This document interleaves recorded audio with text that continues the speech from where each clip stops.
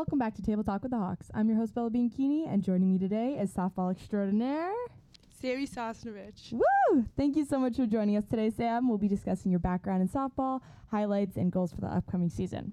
All right, so to start us off, give us a little bit of background on your softball career. Okay, so I started playing softball, like regular town, little league, I would say like 7 or 8. Played a couple years of that and then went right into travel for the in-town travel team, Valley Fusion. Valley Fusion pretty much brought me to where I am today. Then I got to the whole recruiting process and deciding that I wanted to play in college, so I actually switched softball teams to Softball U, which is out of Milford. And then, obviously, my Woodland career.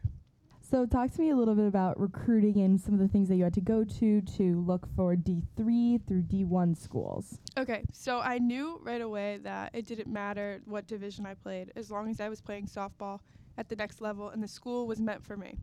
So I started the recruiting process like midway through freshman year. So I had to have an idea of what I wanted to do for the rest of my life at 15 years old. Insane. Yeah, Insane. So once I kind of narrowed down what I wanted, I knew I wanted a small school, Massachusetts area. Very cool. I had to go to like all the softball camps, and I had to send out hundreds and hundreds of emails to coaches to have them come watch me play. And then I just went to Merrimack, talked to the coaches, fell in love with it. Yeah. That was that. What do you think about Merrimack and Boston specifically really attracted you? I knew I wanted to be in Massachusetts, like I said For before. sure. And I'm a huge, huge Boston fan. Like my family's like Red Sox, Red Patriots, Sox, yeah. everything. So Merrimack's actually only 20 minutes away from Boston. So that was another big factor of why I picked Merrimack. Big plus.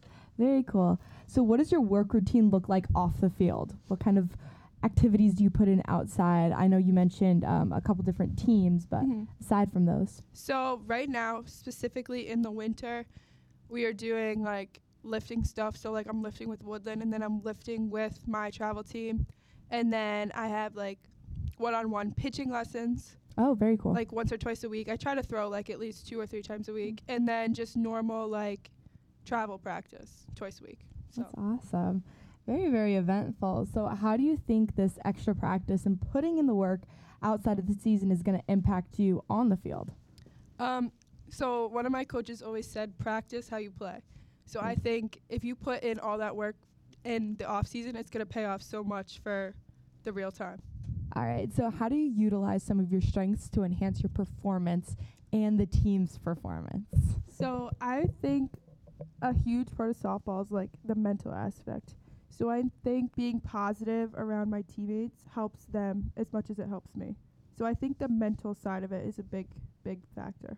I don't know if it's the same with softball, but with track, a lot of the time you'll run into like a mental barrier where you know you can do something, you know you can get a PR, you know you can make a home run or hit far, but there's something always stopping you. How do you overcome those?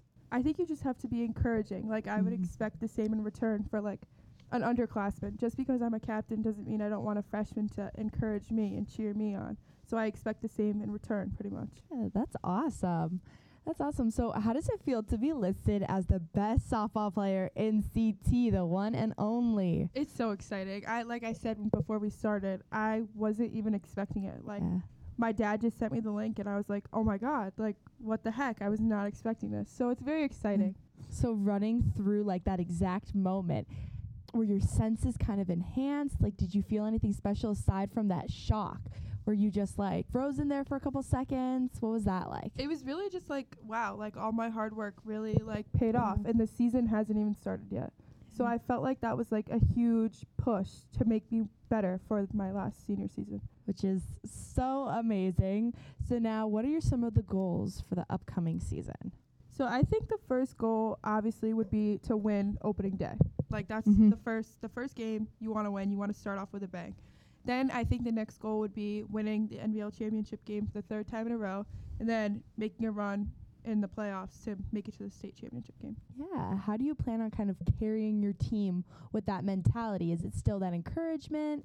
Is it dedicating time to like, I don't know if softball does like sleepovers or eating out after games. How do you plan on incorporating that stuff? Yeah, I think the encouragement and building a friendship between each other is going to be one of the biggest things. We need to be able to trust each other, Mhm. but we need to be able to have fun on and off the field too. We need to play loose. I love it. I love it. Because especially, I teach my kids in karate. There's a time and a place, Mhm. There's going to be a time for work and a time for fun. And so We working just with have that. to find that balance. Exactly. That's awesome. So now, what do you hope to leave behind as you graduate and pursue greater things? Oh my gosh, that's so sad.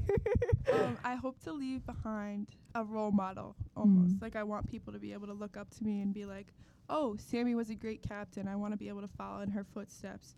Oh, Sammy was a great player. I want to be able to be just as good as her. I want to hold those records. I want to be Max Prep's Player of the Year kind of thing. I think you definitely have a ton of people looking up to you, especially those freshmen. And one thing that I want to definitely address is like team dynamic, because I love how you said in the beginning that you're going to be encouraging all of these underclassmen and even juniors. And so you want them to encourage you back. So when it comes to team dynamic, what kind of legacy, I guess you could say, do you intend to leave behind there? Is it that encouragement? Is it the next leaders? Yeah, I want the next captain to be able to hold himself accountable. Okay, I need to encourage this person more, and I need some more in return. As a captain, you shouldn't be afraid to tell underclassmen, step it up. You need to be more positive. Motivate them, yeah. Just because you strike out doesn't mean you can't get a hit next at bat when it counts more, kind of thing. So yeah, that's such a great mindset. So last question, this one's going to be a little bit of a sad one too.